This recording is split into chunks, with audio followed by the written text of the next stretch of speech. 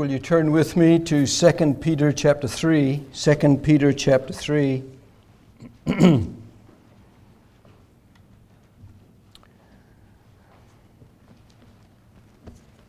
Peter chapter 3, I want to consider with you, what are you looking and living for? What are you looking and living for? So we'll begin to read verse 1, 2 Peter chapter 3.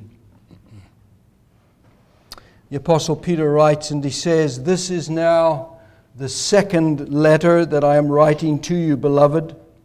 In both of them I am stirring up your sincere mind by way of reminder that you should remember the predictions of the holy prophets and the commandment of the Lord and Savior through your apostles, knowing this first of all, that scoffers will come in the last days with scoffing, following their own sinful desires. And they will say, 'Where is the promise of his coming?' For ever since the fathers fell asleep, all things are continuing as they were from the beginning of creation. For they deliberately overlook this fact that the heavens existed long ago, and the earth was formed out of water and through water by the word of God, and that by means of these the world that then existed was deluged with water and perished. But by the same word, the heavens and the earth that now exist are stored up for fire, being kept until the day of judgment and destruction of the ungodly. But do not overlook this one fact, beloved, that with the Lord 1 day is as 1,000 years, and 1,000 years as 1 day. The Lord is not slow to fulfill his promise, as some count slowness, but is patient toward you, not wishing that any should perish, but that all should reach repentance.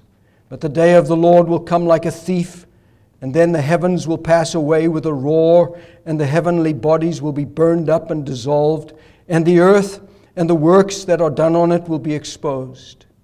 Since all these things are thus to be dissolved, what sort of people ought you to be in lives of holiness and godliness, waiting for and hastening the coming of the day of God, because of which the heavens will be set on fire and dissolved, and the heavenly bodies will melt as they burn. But according to his promise, we are waiting for new heavens and a new earth in which righteousness dwells. Therefore, beloved, since you are waiting for these things, be diligent to be found by him without spot or blemish and at peace, and count the patience of our Lord as salvation, just as our beloved brother Paul also wrote to you according to the wisdom given him, as he does in all his letters when he speaks in them of these matters. There are some things in them that are hard to understand, which the ignorant and the unstable twist to their own destruction, as they do the other scriptures. You therefore, beloved, knowing this beforehand, take care that you are not carried away with the error of lawless people and lose your own stability, but grow in the grace and knowledge of our Lord and Savior Jesus Christ. To him be the glory both now and to the day of eternity. Amen." May the Lord bless to us the reading of his word. Let's pray together. Now, our Heavenly Father, as we come into your holy presence to hear your word, we ask that you would quieten our hearts. We ask that you would give us ears to hear, soften our hearts, open our minds, that we might hear the voice of the living God as the Spirit of God takes the things of Christ Jesus and reveals them to us from your word. Teach us your word, we pray, that we might be a good and a godly and a holy people in this world. We pray, Father, that you would receive all the glory and all the praise. In Jesus' name we pray. Amen. I think every one of us would probably say, certainly as we get older in life, that time is short, that life is very fragile, that we are here today and perhaps gone tomorrow.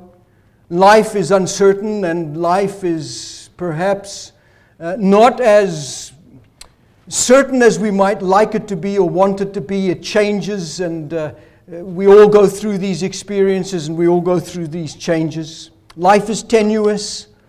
Life is fleeting. Life is fragile. And we experience that in our own mortality, in our own diseases, and our own illnesses. We come face to face with the fact that we are not going to live on and on, but that sooner or later comes the end for all of us, because life is truly short. In fact, doesn't even the Apostle Peter say here that with the Lord just one day is like 1,000 years? And 1,000 years are like one day. Or as Moses said, as we read in Psalm 90, those days or 1,000 years with the Lord, they pass away with Him certainly like a breath. They are nothing at all. When Job was afflicted by God, remember it was God who afflicted Job ultimately. It wasn't Satan himself, but it was God who has a lesson for Job. This is what Job said over and over again in his experiences of pain and suffering. He said, "My days are swifter than a weaver's shuttle. They come to the end without hope. My days are without a breath," he says. "My days are swifter than a runner, they flee away. My days are few, my days are extinct, the graveyard is ready for me. My days are past, my plans are broken off." Certainly we could perhaps excuse Job, right, for thinking and for saying those kinds of things, given the fact that his suffering was very great. We could excuse him because his pain, as his three friends observed him, was excruciating. And as he contemplates his life, because remember, in the prime of his life, at the height of his powers, at the strength of all of his prosperity, God struck him. And God was going to teach Job that God is God and Job is Job. And that Job is but a passing breath that exists and then is gone. And this is what all of us, I think, come to think of and to realize. The less pain you have, or the less suffering from disease that you have, perhaps these kinds of thoughts don't enter your mind per se. You go through life and you live life as you might just as a happy person. But just let God strike you, just let God bring some sort of suffering or trial your way. Sooner or later you will realize that you are very tenuous and very fragile. You hang like a spider on a web's thread. Life is short. Life can be broken at any moment. And so for the Apostle Peter, these are the things that are occupying his mind. He looks into the future and he sees that there is going to be some great cataclysmic events that are still to come. And when he thinks about that, he realizes, like we all do, that tempus fugit, time flies. Time waits for no man. Time is short. Life is brief. Only what is done for Christ is going to last. And so the Apostle Peter, as he revolves his mind around the great events that God has revealed to him concerning the future, he makes that statement that one day is just like 1,000 years in the sight of God, and 1,000 years are just like yesterday, like today. That's how short life is to God. God is eternal. God has no days that you can place on Him, no birthdays, no number, no nothing. God is God. He is everlasting. You can't number His days. He is eternal. It's hard for us, isn't it, to come to terms with that when we consider our own mortality. When we consider how fragile we are, that we might be here today, but tomorrow you might not be. And given that sort of uncertainty, we discover how certain God is. That if you're going to rely on somebody, it would better be God that you rely on rather than your family or your spouse, because they might be gone tomorrow. The only reliable person or being that exists is none other than our God. Our God as our Father, as the Lord Jesus Christ, and as God the Holy Spirit. In simple terms, in plain terms, time is nothing to God. Time is nothing to God. 1,000 years or a day. And if creation was just a short while ago, some 6,000 or 7,000 years ago, whatever it might be, that's only 6 days with God. It's nothing. Your life, your breathing is like a pinprick. It's like the head of a pin. It's nothing. Consider what you see around you in the heavens and their glory. And your life, the microcosm of it, the magnificence of it from the hand of God, lived in this magnificent splendor, and yet it's fragile. And God can take it. I love what the writer to the Hebrews says as he contemplates Jesus Christ and the superiority of Jesus in chapter 1.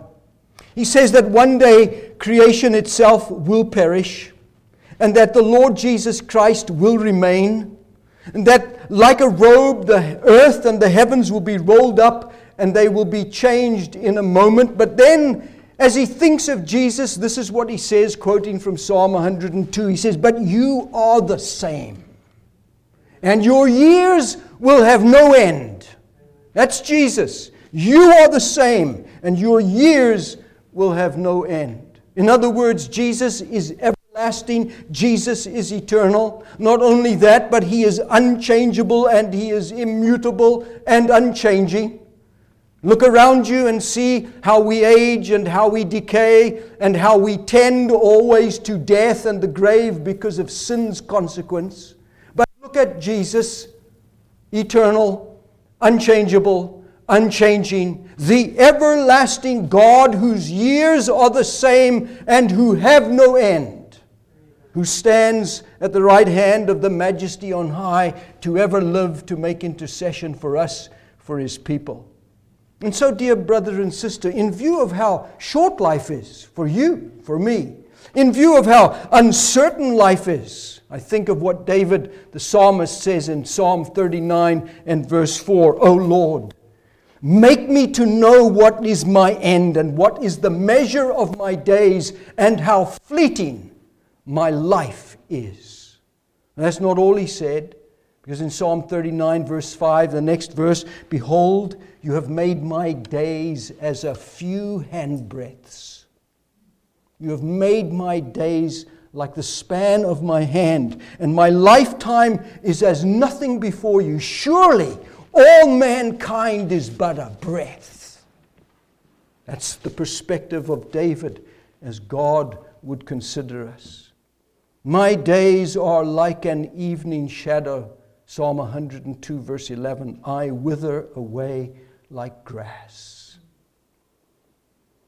The flower of the field, so beautiful, fades and withers.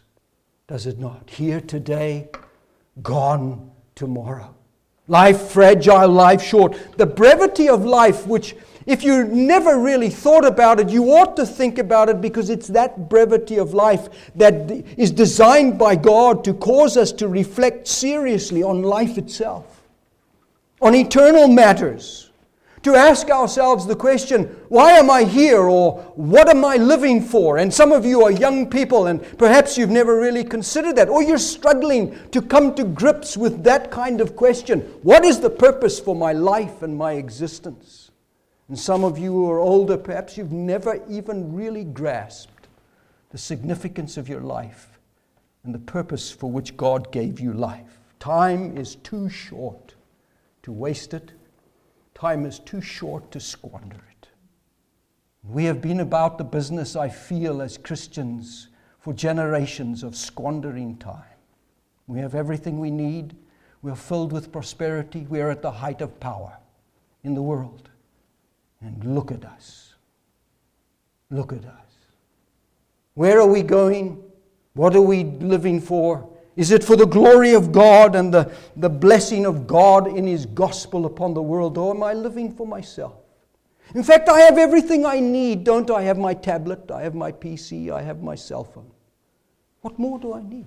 If I need to be in touch with the world, I just look at my phone. My phone will tell me everything I need to know around the world. In fact, I can fine-tune it, can I not? So that I receive what I want and what I don't want. Sometimes I get what I don't want. A lot of stuff, right? Coming my way, coming your way. And we seem to have a fixation It's hard because of it's what we see with our eyes, a fixation on these tools of technology that have made us dependent, when instead God has given us His written word, which we should be meditating on and thinking on and living within day and night. But so often we look to our phones or our tablets or some other source to help us understand things. One thing I know about every Christian is that every Christian has truly come to know and to understand with some perspective their purpose and their meaning for existence. That surely must be the case since Jesus Christ saved you. That now you understand with eyes wide open that life does not belong to you and it's not in your power, but it's in the hands of Jesus. And He can take it today or tomorrow or the next day at any time. And so because of that, I am required, knowing the shortness and the brevity of life and the uncertainty of my days, like a swift runner and a weaver's shuttle that go back and forth, I'm required to live life seriously as a Christian. For too long we have been too casual. We've been too careless as believers. It's time for us to wake up in this world, to wake up as the church, to wake up as believers. And the Apostle Peter remarkably says words here that are designed to help us and to encourage us along that way. This is what I like about this passage. You notice how he puts it, posing the question in verse 11. He says, what sort of people ought you to be? Notice how he says it, what sort of people? Not what you are, but what sort of people ought you to be.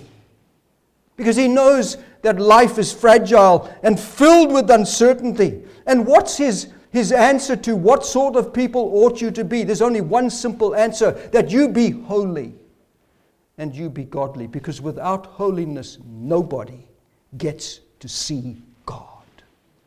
Nobody. So we should be holy and godly, he says. I mean, that's another way of saying, isn't it? I must live for Christ and live for His glory only. Only. And I must glorify God whether I eat or drink or whatever I do for His glory. Not for my glory, but for His glory. Now, you know, the interesting thing about the Apostle Peter is that he is very, very conscious that for himself, his end is coming. His own life is drawing to a close. Death is approaching. He knows that the end for him is soon over. So I want to show you that. Just go back to chapter 1 of 2 Peter and look at verse 12. 2 Peter chapter 1, verse 12.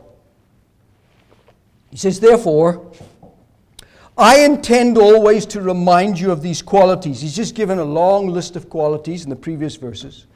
I intend to always remind you of these qualities, though you know them and are established in the truth that you have. So notice these Christians that he's writing to.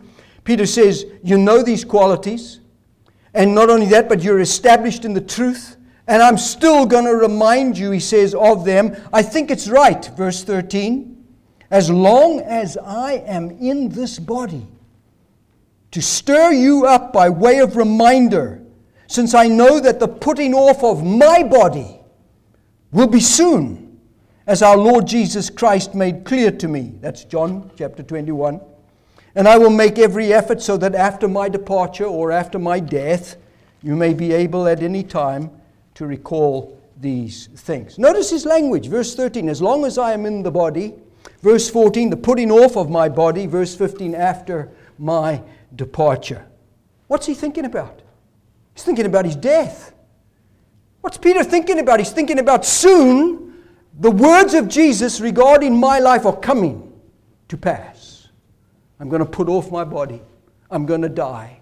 My death is coming, he says. And because it's coming, and I know it's coming soon, he's concerned, isn't he, for these Christians to whom he's writing, these believers that he is writing to. Notice how he calls them in chapter 3, verse 1. He refers to them as beloved. They are beloved, he says. In verse 14, beloved. Verse 17, beloved. I mean, how close is Peter to these Christian readers? Very close. He calls them beloved. We know from 1 Peter, the first letter of Peter, that many of these Christians were suffering for their faith in Jesus.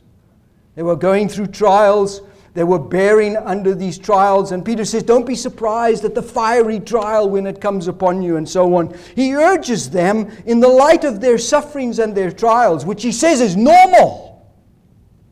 God forbid we would say that we have any suffering. God forbid that we should have disease. Really. In fact, I think we ought to be thankful more that God brings us to our knees like He did Job. That He causes us to have trials and tribulations. Forget this theology that is all about no suffering here and now. In fact, no true biblical suffering is obedience to Jesus, to suffer like Jesus now. Because it's this life. There's no suffering then to come. Praise God for that. But in your suffering now, Peter says, I know you're suffering. I know you've got diseases. I know you've got disturbances. I know you're afflicted in every way. He says, I'm writing to you to urge you in the midst of all of that to be like Christ. To be just like Jesus, he says, who suffered for them. Remember how he put it, if anyone suffers as a Christian. Chapter 4, 1 Peter chapter 4, 16. Let him not be ashamed, but let him glorify God for that name, if anyone suffers as a Christian. And so what Peter does in 1 Peter is to teach the believers that suffering is absolutely normal for any Christian. It's normal for a Christian. In fact, he says, don't be surprised, chapter 4, verse 12, at the fiery trial that's soon going to come upon you to test you, as though something strange were happening to you.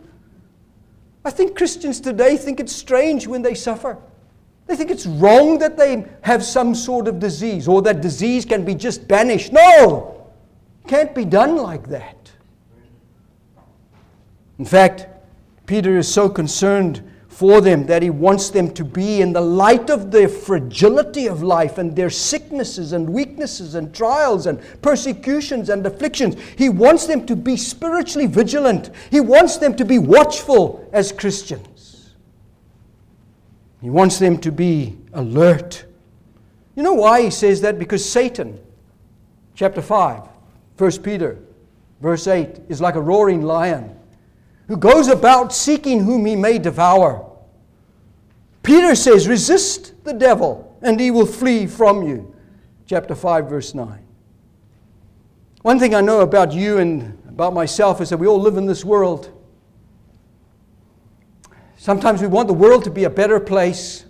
We wish it to be a better place, but according to 2 Peter 3, it's going to be destroyed. All that we're working for, all that we're planning for, all that we vote for, whatever it is, all that we're aiming for is improvement. For what? For dissolution, for destruction. You see, the one thing that matters is not the earth, though that's important. I think we should care for the earth. But that's not the ultimate issue. No, the ultimate issue is you living on the earth and your life before God and in the sight of God. You see, every believer, like every unbeliever, lives in this world, but we as Christians are not of this world, are we? No, we used to belong to the world. We used to follow the world and the course of this world. We used to be like the world, but not anymore. By God's grace, by the love of Christ, we have been redeemed, we have been saved, and we have been saved out of the world, though we live in the world. And here in this world, I must be a Christian. Salt and light, speaking to my generation, living my life as a holy and godly person, Peter says. And every believer is surrounded by sin and wickedness and evil. But you know, it's not just out there that evil exists and sin exists, because Peter says it even exists in the church. He says back in chapter 2 of 2 Peter that false teachers are going to arise, just like false prophets in the Old Testament. I mean, what is a false teacher working for? He's not working out there in the world, he's working in the church. And there's much deception in the church, right? I mean, Christians are biblically illiterate largely because they're not taught. They have no idea. In fact, what governs them is their experiences, not the authority of the Word of the living God, but what they experience, what they feel like today, tomorrow. That's what governs their life and their existence. So the church has trouble. The Old Testament, Israel had trouble, didn't they? False teachers, what did they do? Chapter 2, verse 1, they bring in destructive heresies. Destructive heresies. You know, heresy is like that. It destroys everything it touches. False teaching affects everybody and everyone. And it's a dangerous thing. And Peter says that there are many who follow their fleshly way of life, chapter 2, verse 2. And so bring blasphemy on the truth, on the gospel, and on the Son of God himself. Now, yes, I'm fully aware the church at large has internal troubles. It sure does. And Peter's thinking through these things. Every Christian should think through them. And Peter just brings them back to our minds here in chapter 3. Let me remind you briefly, in chapter 1, the Apostle Peter has stressed the urgent need for Christians to cultivate a godly character. An urgent need. Not just you must be godly, but there's an urgency to the issue. That you need to make every endeavor, and I need to make every endeavor to be a godly Christian. What do I think about in the day? How can I be godly and holy? We are to grow in Christ, he says, to be holy, to be like Christ. And the way you do that is very simple. You need to be grounded in the truth. If you're not grounded in the truth, what knowledge do you have? Certainly not the knowledge of God. Certainly not the knowledge of Christ.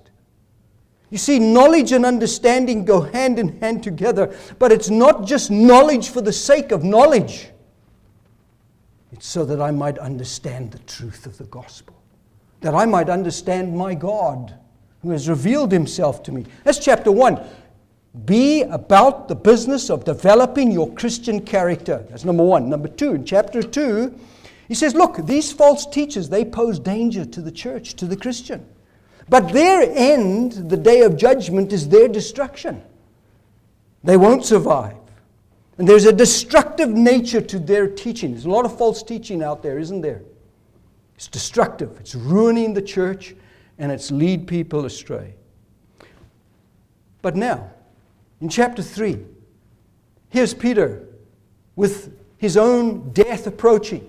The days are getting shorter for him. He can see it before him. He recognizes it. So he looks to the future. He lifts up his eyes, as it were, and he sees into the future, well, what God is going to do and the things that are going to happen. And he stresses that in the midst of what God is going to do, every Christian needs to have hope and to be patiently waiting and watching for Jesus. In fact, like he says, these are the last days. This is the end of the ages. And Peter was living in the end of the ages himself.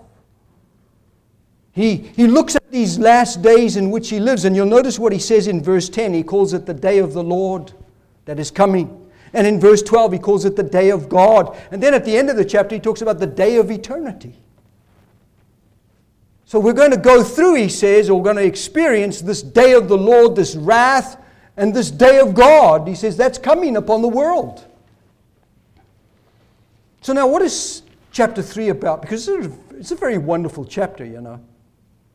First of all, Peter says in verses 1 through 7, what are these last days really going to be like?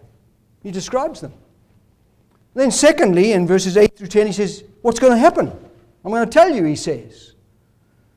So what the days are going to be like, 1 through 7, what's going to happen in these days, 8 through 10, and then finally, verses 11 through 18, what you should be like in view of these days that are coming. What you should be like and I should be like.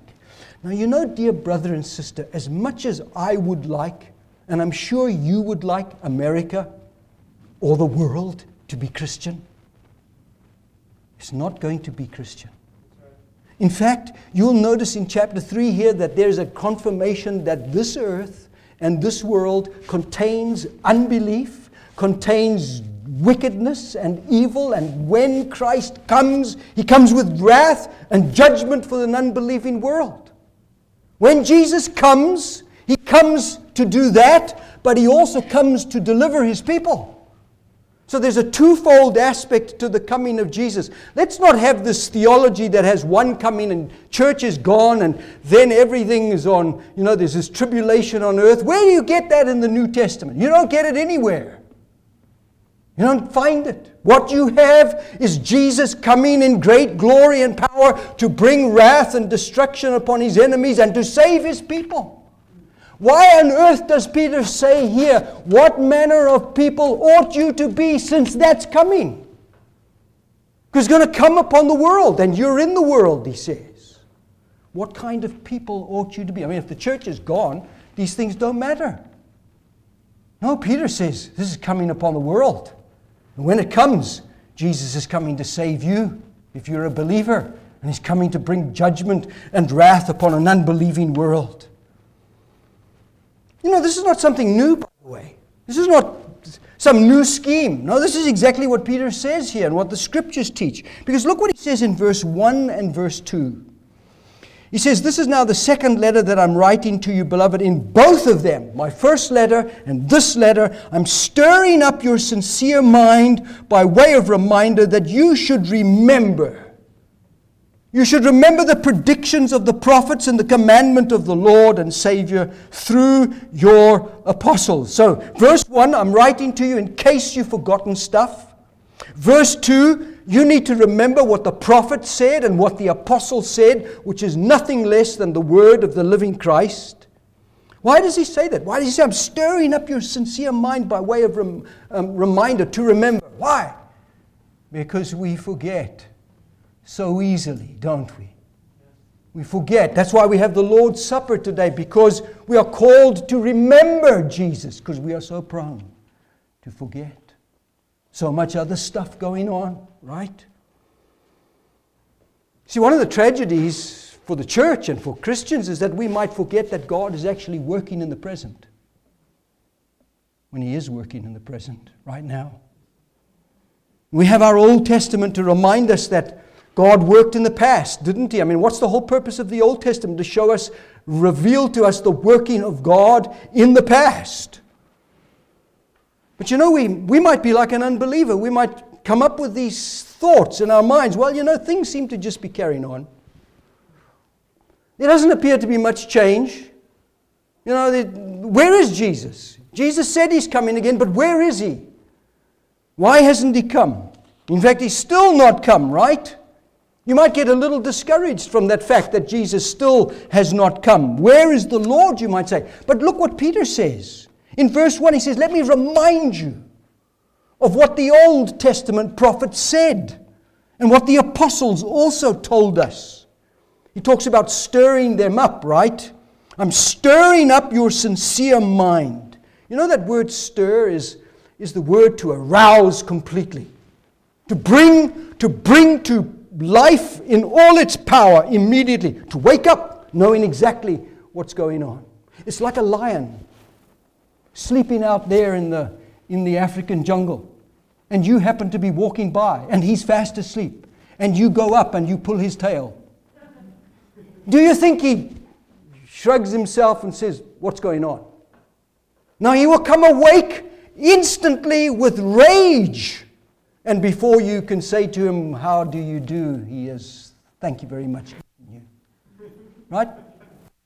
Aroused in a moment, Peter says, listen, I'm arousing your mind through what the prophets wrote, and I'm arousing your mind through what I as an apostle and the other apostles said. Later on he says, let me tell you what Paul wrote in the Scriptures.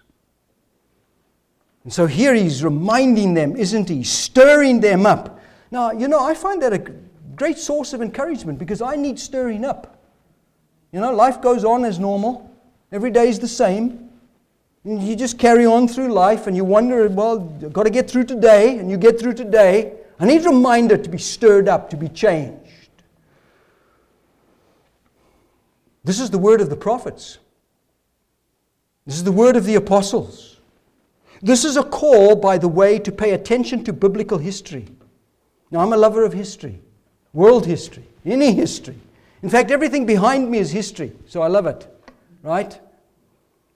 What can I know about tomorrow? Only what God tells me. In fact, I know that sufficient unto the day is its evil. So therefore, do not be anxious about life, what you will eat, what you will drink. Seek first the kingdom of God and His righteousness, and all those things, food, drink, clothing, they will be added unto you, right? Because I'm not to worry about tomorrow. But God has actually told me here in 2 Peter some of the things that are going to happen through the Apostle Peter. Now, can I know that for sure? Can I trust this God that tomorrow these things that He's talking about in the future, that they will happen? Yes. You know why? Because He spoke in the past. And when God spoke in the past, everything God said in the past came to pass, just like He said it. And if He could speak in the past and everything came to fruition from what He said in the past, why would God be different tomorrow? It's the same God that I'm dealing with, right? So I have to examine history. I have to study the activity of God in history. Has God ever done something of major significance? Well, yeah. Number one, creation. How big is that, right? You wouldn't be here, right? No creation. So yeah, God has done something big. Creation. It's quite a foolish question, right? Has God ever done anything of significance? It's a question to waste your time on. Of course God is significant and done significant things. I mean, look what Peter says here in verse 3. He says, look, there are going to be scoffers coming, right? Mockers. That are going to come in the last days, and what are they going to do? They're going to do two things. Number one, they're going to scoff, and number two, they're going to commit sin. Verse 3, knowing this first of all, you should know this, that scoffers will come in the last days with scoffing, following their own sinful desires. What is out there in the world today, in the church today? Scoffers, following their own sinful desires, bringing destructive heresies upon the church. And one thing I know about the world is the world loves its sin. In fact, the world can't exist without its sin. The world wants its sin, wants to continue in its sin. The problem is that from the world's perspective, here are all these Christians that we have to engage with, and these Christians keep telling us that we need to repent.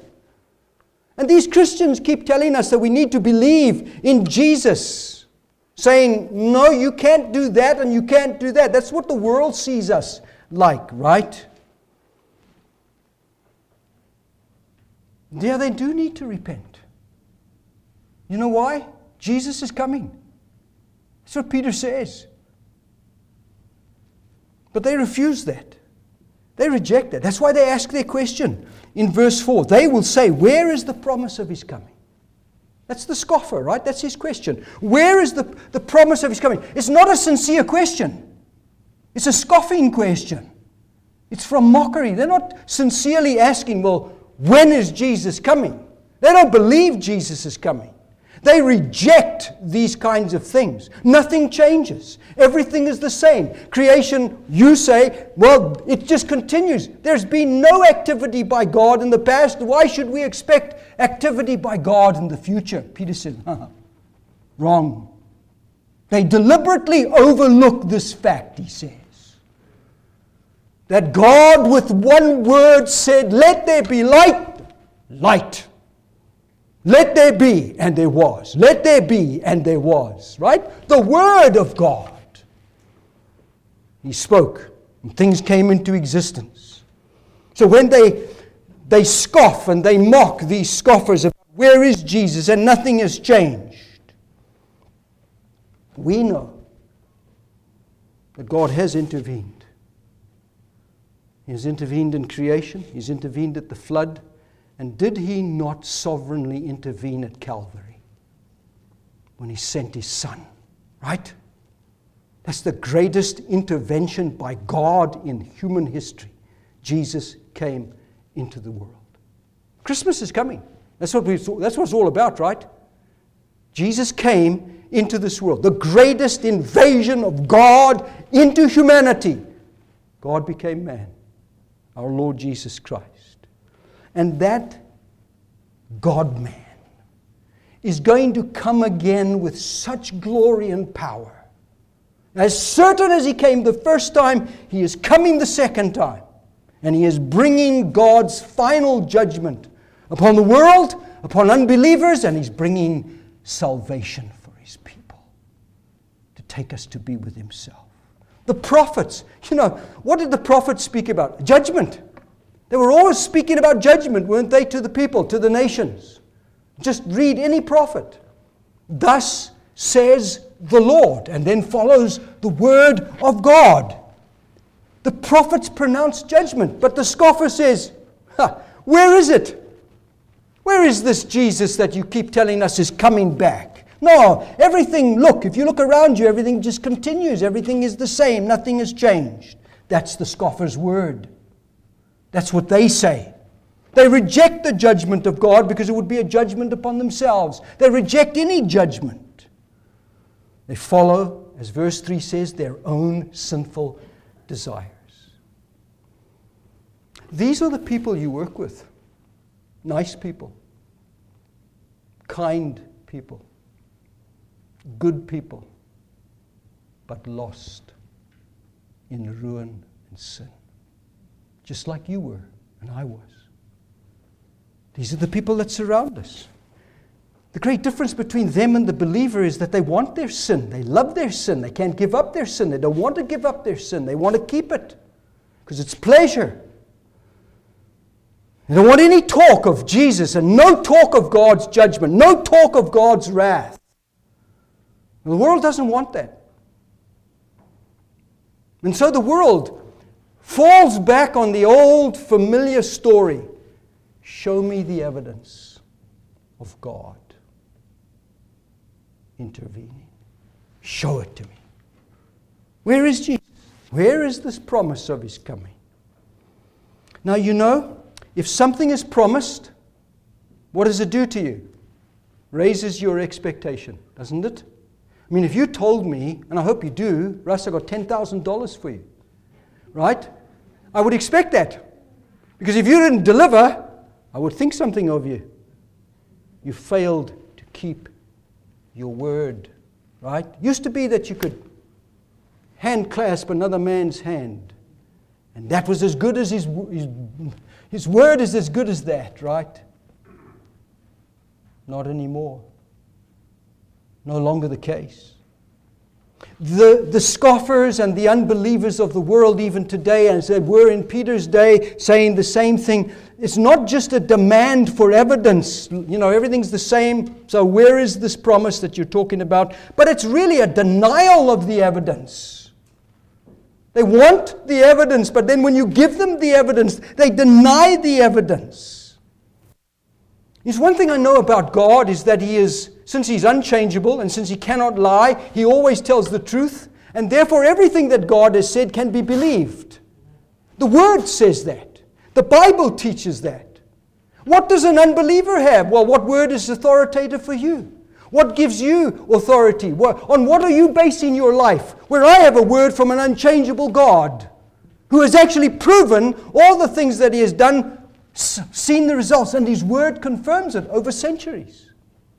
And here you come and you say, where? I need evidence. Wasn't that what the Jews did in Jesus' day? Show us a sign, Jesus. But I just did a sign. But show us a sign. We need to see a sign. Jesus is the sign, isn't He? He's a stone and a rock of stumbling. He's a rock of offense. Because He shows them the truth and shows them the Father. They stumble and reject Him. They don't want that. That's the truth. And they don't love the truth. Therefore, they've got to get rid of the truth.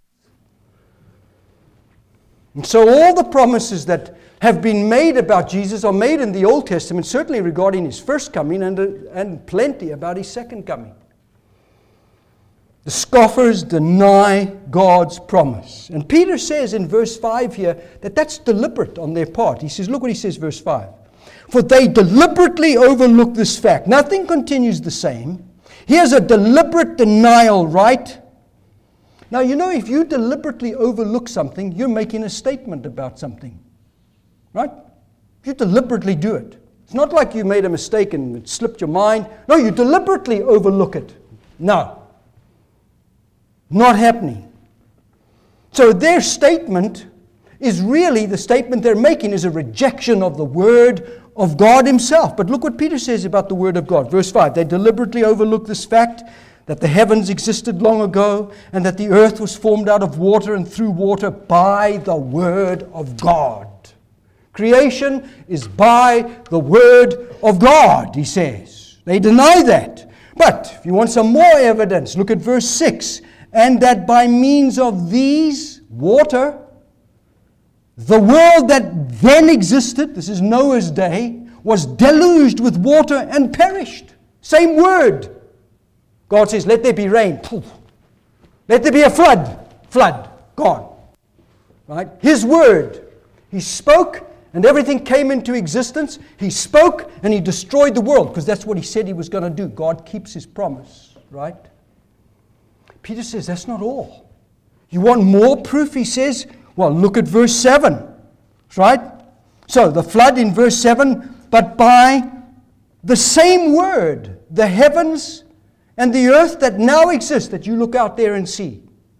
Those heavens and those earth, they are stored up for fire, being kept until the day of judgment and the destruction of the ungodly. How certain is this destruction that is coming? It's as certain as creation, and it's as certain as the flood because God spoke it. And you notice all along, by that same word, by the word, by the word. What's Peter saying in verse 7? Look, when he includes, right, the earth, the heavens, existing for fire to be destroyed, but it's that day being kept until the day of judgment and the destruction of the ungodly. It's going to be a day of judgment for the destruction of the unbeliever. It's going to be a day of judgment for the fiery consumption of this earth and the heavens. And Peter explains this fiery judgment, doesn't he? I mean, look at verse 10. He says, but the day of the Lord will come like a thief. The heavens will pass away with a roar, and the heavenly bodies burned up and dissolved, and the earth and the works that are done on it will be exposed. Look at verse 12. Waiting for and hastening the coming of the day of God, because of which the heavens will be set on fire and dissolved, and the heavenly bodies will melt as they burn. Everything you see up there, burned, right? The heavens and the earth, consumed. You know this phrase, the day of the Lord? Every time, it's used 13 times in the Bible. Every time it's used in the Old Testament, it's always in the context of judgment. Every single usage of the day of the Lord, it's judgment. It's wrath from God. In fact, Paul tells the Thessalonians, doesn't he? In chapter 5, verse 2, that the day of the Lord will come like a thief in the night. Destruction will come suddenly. When they say peace and safety, then sudden destruction will come upon them. These are the people you live with and interact with. In the grocery store, in the doctor's office, at school, these are the people.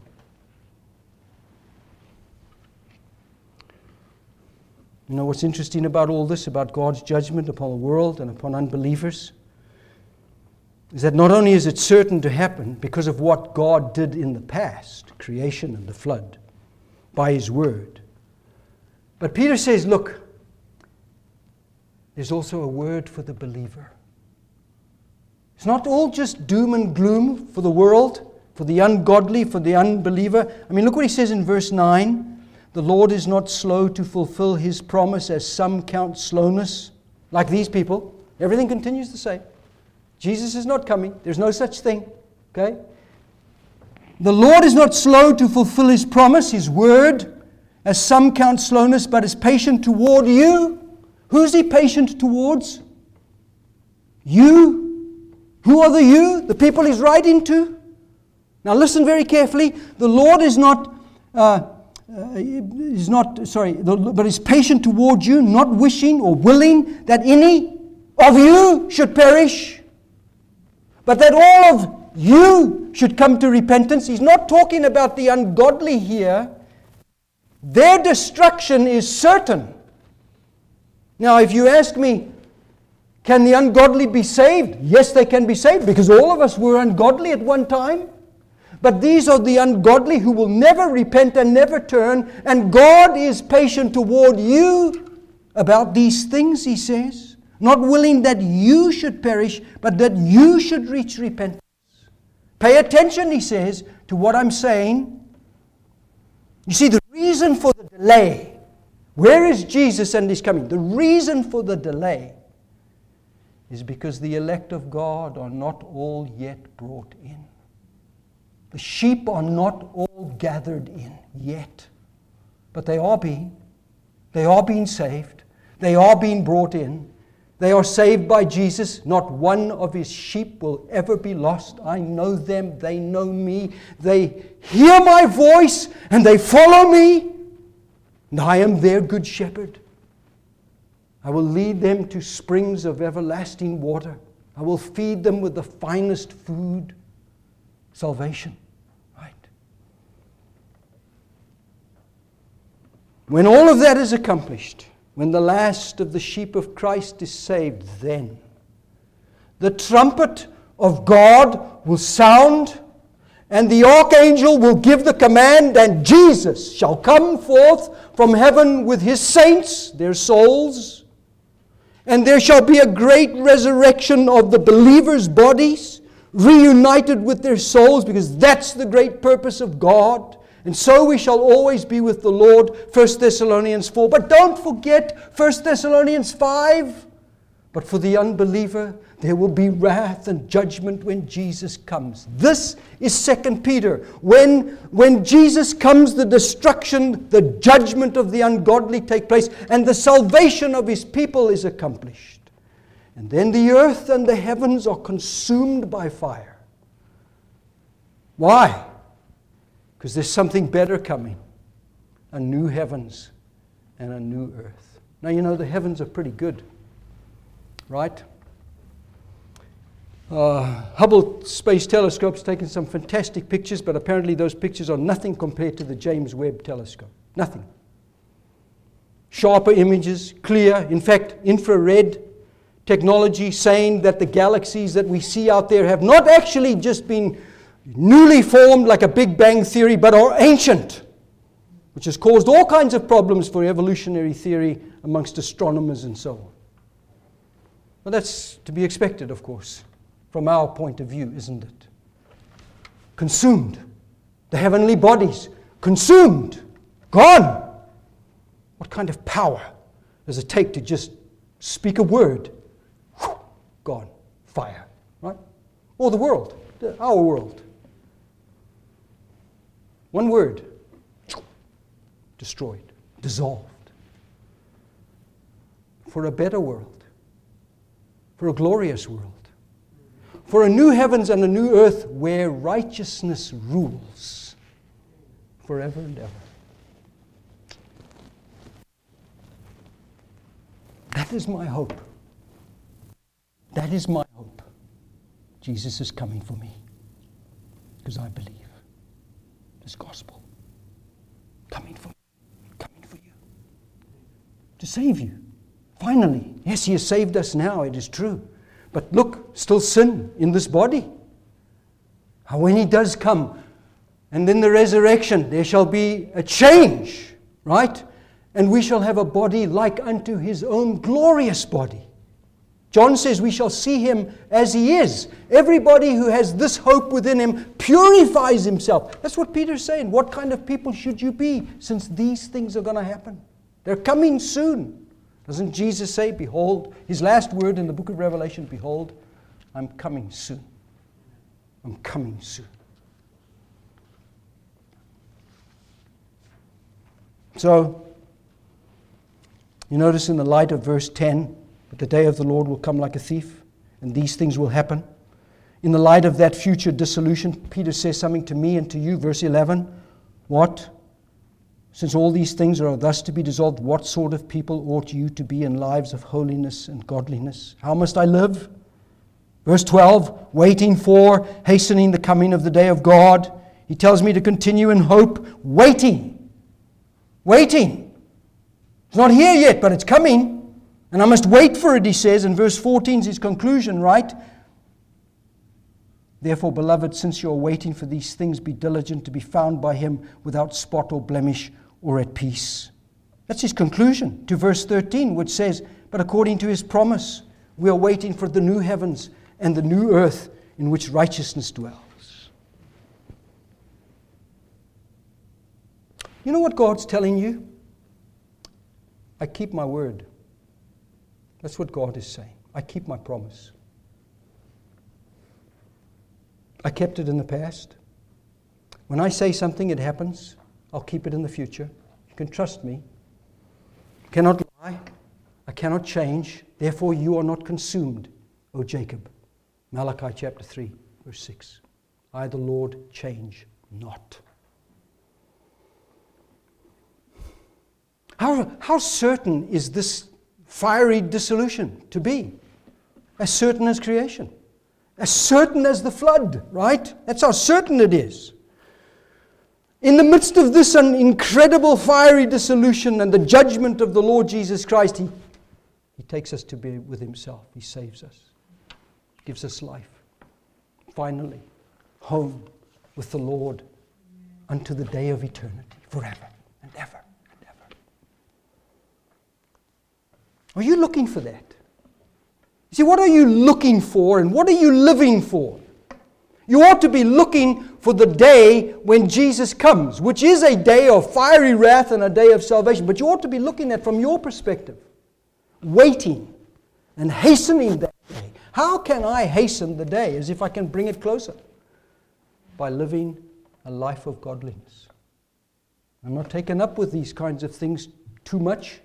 I'm just living for Christ, and that day, as it were, for me, draws closer and closer and closer. But if I'm not living a life of godliness, that day is it's out there somewhere.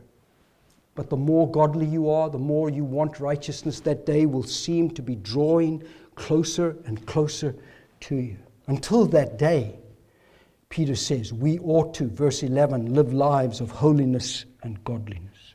In fact, he says we must be diligent, right?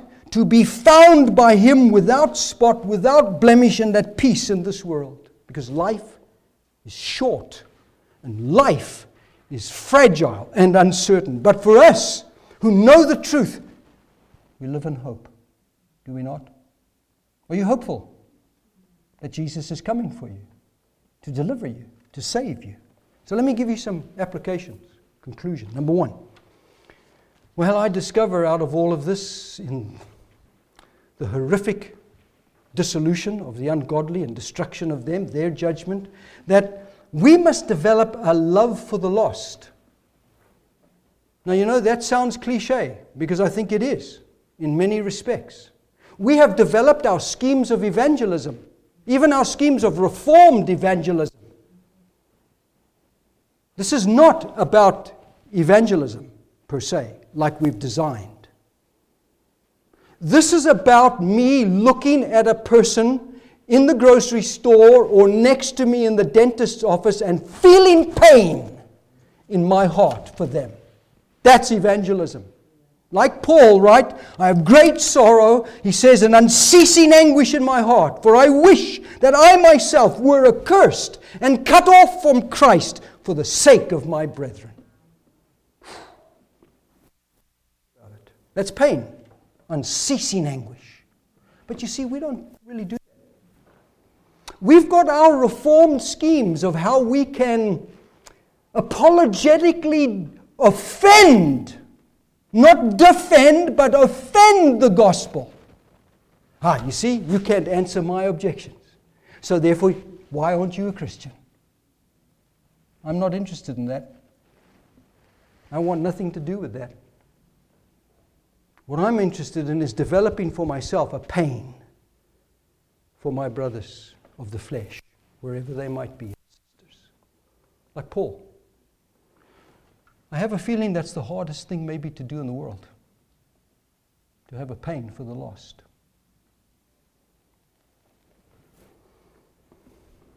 Learn to feel their pain of being lost. Because you're too comfortable, and so am I. And you just go about your business, and so do I. And this is the existence of the world.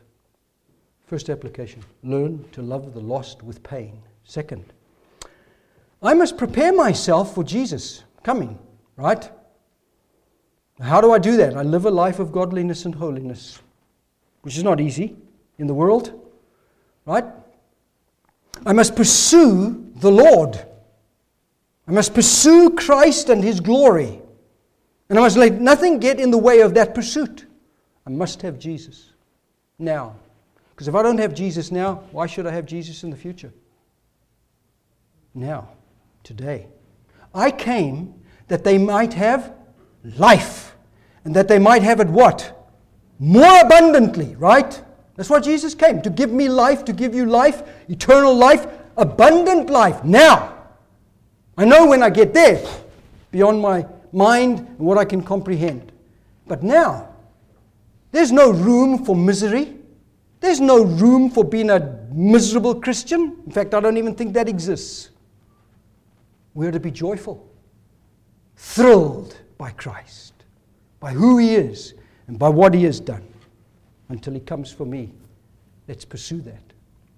Third application. You should leave time to God. You should leave time to God. You can't do anything about it.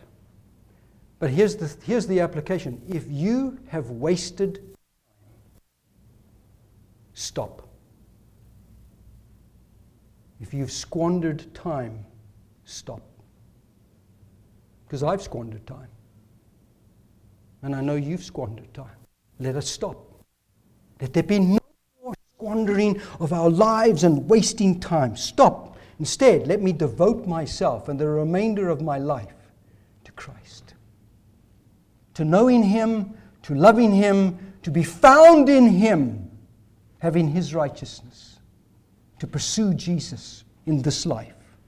Devote my life, whatever remains. So look how Peter ends. Look at verse 17. You therefore, beloved, knowing this beforehand, knowing all these things, take care that you are not carried away with the error of lawless people and lose your own stability. So don't get sidetracked by stuff, right? Because there's stuff out there, man. Don't follow what the preacher says on YouTube. Don't follow all that stuff. Follow the Word. Study the Word for yourself. Read it. Scripture interprets Scripture. Not the preacher. Scripture interprets Scripture. And let Scripture do its work in us and through us. Verse 18, but grow in the grace of Jesus. And grow in the knowledge of Jesus, our Lord and Savior. To Him be the glory now and to the day of eternity, forever and ever. May the Lord help us to know what we're looking for and what we're living for. Let's pray. Heavenly Father, thank you for these wonderful truths that you've brought before us. Teach us your ways, we pray. Life is short, life is uncertain. And though it's fragile for us, Father, give us eyes to see that the world is perishing and lost, and give us unceasing anguish like the Apostle Paul to be concerned, to care, to love, to speak of the truth of the living God who spoke His word in the past, and it came to be, and who shall speak it again in the future, and it shall be. And so, Father, thank you for these things. Put our trust in you, we pray. Help us to love you, to treasure you, and to walk in your ways. Change us, we pray. Give us new hope. Encourage us in these evil days in which we find ourselves. And stir us up to love and good deeds, we pray. These things we ask in Jesus' name. Amen.